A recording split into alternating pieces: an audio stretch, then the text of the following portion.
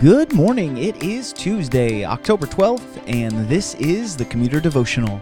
My name is Chuck, and I'm so glad that you have decided to join us today as we seek to engage our God in Scripture and prayer before the busyness of our day begins.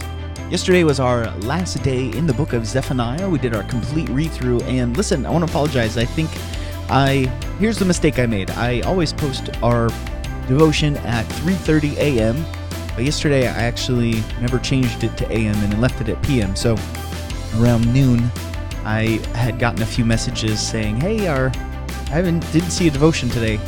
So I posted it immediately. So it went up around noon yesterday. So sorry about not getting that out in the morning. Just a small little mistake. I apologize. But if you didn't get a chance to listen to yesterday's episode, I did make a quick announcement that I want you guys to consider. So this week we're going to start Haggai. And it'll take us a few days, probably into the beginning of next week. And then the plan is that we go to the New Testament, which I'm totally open to doing still. However, I was thinking that by the time we finish Haggai, we're going to be in about mid-October, even late October, which means we need to start thinking about Advent and the end of the year. And since we're so close to the end of the Old Testament anyways, and Zechariah and Malachi are great books pointing forward to the coming incarnation of the Messiah, it might be fun just to keep doing the Old Testament for the rest of the year and go through Zechariah together and Malachi, and it shouldn't be too tough to line that up with Advent, so then we can start the New Testament in the new year, similar to how we did this year when we started with Mark on the first of the year. So I put up a poll on Instagram and Facebook. If you get a chance to vote in it, great. If you have a conviction either way, send us a message, and we'd love to interact on that. Okay, let me read our passage for us today. I'll pray, and then we will dive right into it. This is Haggai chapter 1, verse 1. In the second year of Darius the king, in the 6th month, on the first day of the month, the word of the Lord came by the hand of Haggai the prophet to Zerubbabel, the son of Shealtiel, governor of Judah, and to Joshua, the son of Jehozadak, the high priest. Let's pray together. God in heaven, Lord, as we go into another one of these minor prophet books, Lord, we call them minor prophets, but they weren't minor to you. These men fulfilled a purpose in your redemptive plan for all of creation. And God, as we look at this very short book, only 2 short chapters, Lord, help us not to rush through it. Help us to look at it carefully, and Lord, prepare us by your word. We pray these things in your Son's name. Amen. One of the things I've enjoyed doing as we've been doing these minor prophet books is kind of taking the first day to just get our bearings straight and ask the Lord to help us as we do start to do devotions in this book. The reason I've liked doing that is because these minor prophet books, though similar, are different. There's usually a different audience, there's usually a different time period, and though the message can overlap, at the end of it, there really is a different message in each of these books. So we're going to use today to kind of get our bearings and ask the Lord to help prepare us. So we're in the book of Haggai. Haggai, when was the last time we looked at this book in our personal devotions? It's super short. Probably if you opened your Bibles, it's 2 pages of the entire scripture. And yet Haggai is very unique when it comes to the other minor prophet books for a lot of reasons.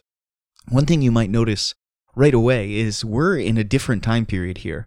We are now right in the 2nd year of Darius the king, which means the Persians have come.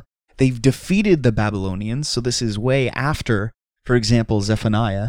And the Persians are inviting all the exiled Jews back to Jerusalem to rebuild their temple. So this is taking place a lot later in Jewish history than the last few books that we read together. Another thing you might notice about Haggai is that it's a narrative. A lot of these minor prophet books aren't written in narrative form at all. They're in a very poetic and with long oracles proclaiming the word of the Lord in a very poetic and descriptive way. That's not how Haggai is. There's none of that in this book. It's all narrative. And one of perhaps maybe the most striking thing about Haggai is that the people obey the word of the prophet. So really early in this book, probably by the end of the week, we'll see that Haggai proclaims prophecy from the Lord, and the people obey. This is not something we've seen in the other minor prophet books. So again, let's get our bearings. This is taking place way later in redemptive history. The Jewish people are returning back to Jerusalem. The Babylonians have destroyed the temple, but now Darius, the king of the Persians, is inviting them back to rebuild their temple, to become a people again. So even though all these people have been dispersed across empires, they're now all returning, coming back, full of hope, to do what the Lord is asking them to do, rebuild the temple. Haggai is coming because the people aren't doing exactly what the Lord has been asking. And as we'll see tomorrow, he's going to say, wake up. You think you're doing good, but you're actually not. You're not fulfilling your purpose. My friends, this is the beginning of the book of Haggai. We're going to be in this book, I think only for a few days, to be honest. It's 2 chapters. I mean, it's going to be hard to draw this out. And we don't want to draw it out for the sake of drawing it out. We want to go through this book at a good speed. But we're going to go through it quick, and let's use today to ask the Lord to really prepare us for these words from a prophet that some of us don't even know how to say his name. In fact, I don't even know if I'm saying his name right. But let's just go with it. Let me close us in prayer. God in heaven, one thing right away in verse 1, it's not wasted just to look at this verse and get our bearings. Lord, you're a God who has a plan in history. This first verse is so descriptive. It talks about an actual person during the reign of an actual king, to a people with an actual ruler, to a people with an actual priest. You sent this man in history for a purpose. You are acting. You are constantly doing, performing, making sure that your will and your providence happens. Lord, how strong and mighty you are. Lord, as we look at this book, Lord, definitely, maybe out of all these prophets, one that we know the least about, or one we've zipped through just to say, yes, we have read the book of Haggai. Lord, help us to slow down and think thoughtfully about this book of the Bible. You have included it in your scripture to endure through the ages for a reason, and help us to see it. Lord, as we go today and we go about our Tuesday, be with us, be with my listeners. Give them peace today.